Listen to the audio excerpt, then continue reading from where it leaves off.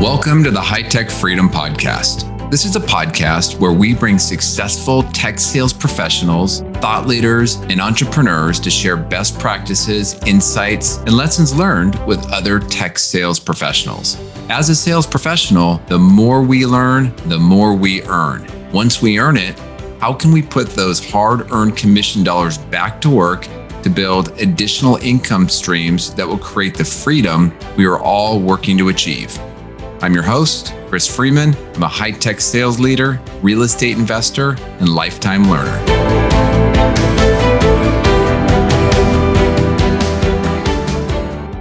Welcome back, and thank you for listening. In today's episode, I'm going to dive into a concept that I think can transform how others perceive us and shape our path to success. It's what I call the say-to-do ratio. So let me begin by understanding or sharing, what does the say-to-do ratio mean? It's actually a topic that came up during one of my recent interviews with Nate Bailey, episode 106. So definitely go back and check that out, where he was talking about building an equity bank. It's a very similar topic and idea. And the say-to-do ratio is just a simple but powerful concept that reflects the alignment between what we say we'll do and what we actually do. And the ratio determines our credibility, our reliability, and ultimately our reputation. All right, so let's begin by understanding what the say-to-do ratio really means. It's just a metric on how people measure you, how they size you up, and put a brief definition on how to describe you both personally and professionally. It's the foundation of how we build integrity and trust into strong relationships that last a lifetime, that last a career. So think about the times when someone maybe has asked you about another person. This could be somebody you worked with, maybe a past peer, somebody in your network, maybe a business partner. It could be a prospective employer, customer, or a different person in your network asking you the question. And think about some of the first things that come to mind for you about that person. Well, I'm not a mind expert. I'm just kind of sharing my own experience, but your mind creates short clips of memory about people. And just a few quick things typically will bubble up to the top that create kind of your initial response about that person. So, there's a couple areas of, I guess, behavior that really impact how people build a perception about you over the long term. It's number one, do they get stuff done? Number two, do they not get stuff done? And maybe number three, how do they make you feel? How do they treat you? And I'm going to focus more on the getting stuff done in today's discussion.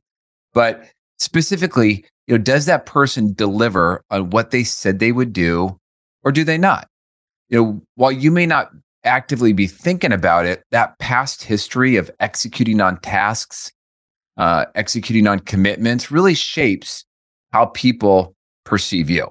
So, what's that ripple effect of kind of that say-to-do activity? So our actions, or the lack thereof, leave this lasting impression on others. Our say-to-do ratio, it influences how colleagues, managers, your customers, your personal professional network, your business partners, how they perceive us. It shapes their opinions and potentially opens doors to new opportunities down the road. The reality is it's human nature for people to judge. That's just, you can't get away from it. But will they be judging from our past behavior and our ability to consistently fill commitments, or will they be judging off something else? Think about your personal brand. This is how personal brands are made and how reputations are built over time, over a long-term period of time. As a sales professional, it's easy to think that people will remember you for your deals. They'll remember you for your performance. And we spend so much of our time thinking about that. But guess what? They won't. They'll remember you for what you said you would do and subsequently did. Okay, so where do you start? Now, if you agree that you're having a high say-to-do ratio is important, where do you start? Maybe you're not even really thinking about it. You're definitely not measuring it. So where do you start? Even the smallest promises that you deliver on can have significant impact on your overall say-to-do ratio. When you follow through on the smallest and easiest items, it builds the habit and skill set to then follow through on the larger and harder commitments. The other thing is I do believe it does buy you a bigger balance and goodwill in case you ever do have a future misstep. Remember, again, we're human, we're not perfect. So it may not, as you're doing kind of following through on little small commitments, that's just the smallest thing that you think is not important, but you still go and do it.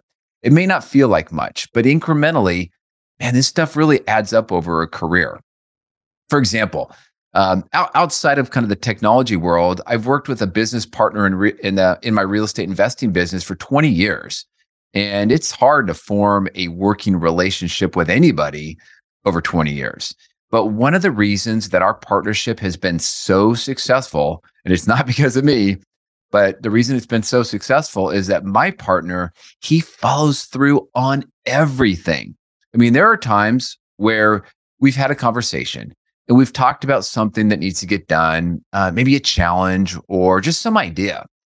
And I don't know, the topic, maybe something came up, an idea that was pretty small, pretty insignificant. And I may not have even picked up that he was going to take some action as part of our discussion. But when he does follow up, those are the ones I really noticed because I wasn't expecting it. He did it. He took action. He said he was going to do something. Maybe I wasn't totally attentive to that very, very small thing, but he did it. He then followed up and let me know that he did it.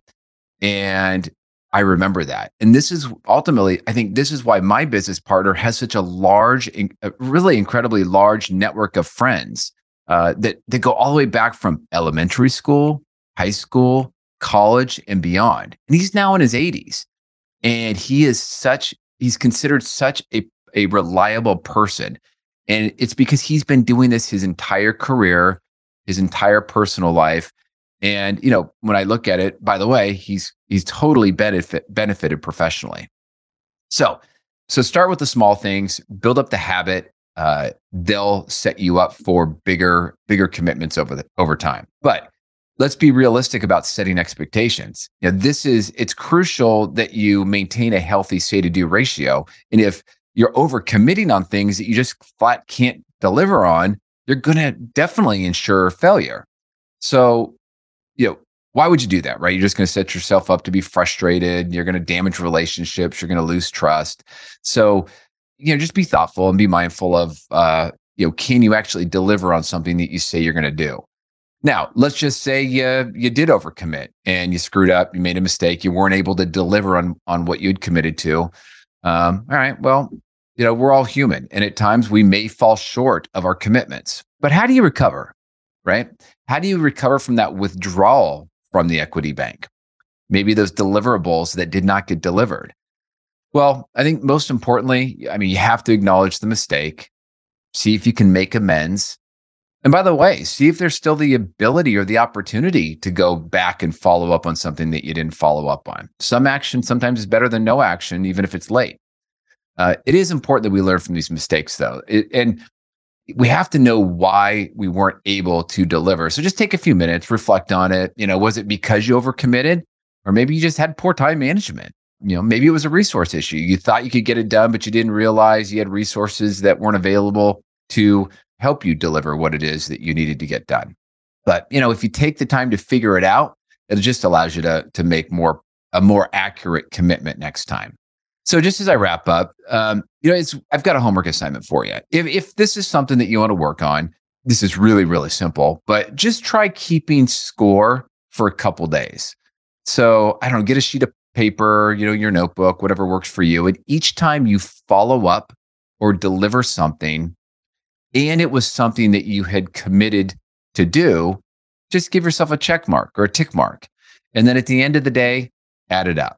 Now, notice, I'm not suggesting that you track what you didn't do because there's no point in that, right? If you're focused on tracking what you delivered, you'll find that you'll naturally do more of that. So remember, this is kind of a wider, broader topic. I'm not giving you a lot of very specific direction, but I think what's important to remember is that each day is just a step in a journey.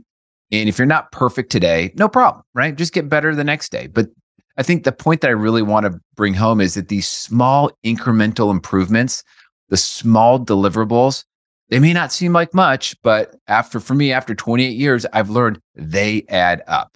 You may not even notice the improvement or change over time, but trust me, it's happening. It's like that story of the frog in the boiling water, something like if you put the frog into hot water, they'll just pop right out. Or if you put the frog into kind of lukewarm water and then slowly warm it up to a boil, they don't notice the change and you're able to boil them. Now, I don't know. I don't boil frogs. I don't know if that's actually true, or if it actually works. But you kind of get the visual kind of image there. It's if it's happening incrementally over time, you may not notice it, but it's still happening. So again, thank you for listening today. If maybe you've got some experience on this topic or some thoughts to share, or maybe somebody else who just executes incredibly well in this area of the say to do ratio. If you do, love to have you come on as a guest. Love to have your friend come on as a guest. Just reach out, drop me a DM, or you could send me an email at chris@hightechfreedom.com. Until next week, make this your best week ever. Thanks again for joining us today. To get more sales and real estate tips, you can subscribe to our newsletter at hightechfreedom.com. You can also join our private Facebook and LinkedIn group that is exclusively for sales professionals. If you found a nugget of good information in the podcast, please subscribe, give us a positive rating, and write a review. If there is a topic that you would like us to cover in the future, please send us a note through our website at hightechfreedom.com. Until next week, make this your best week ever.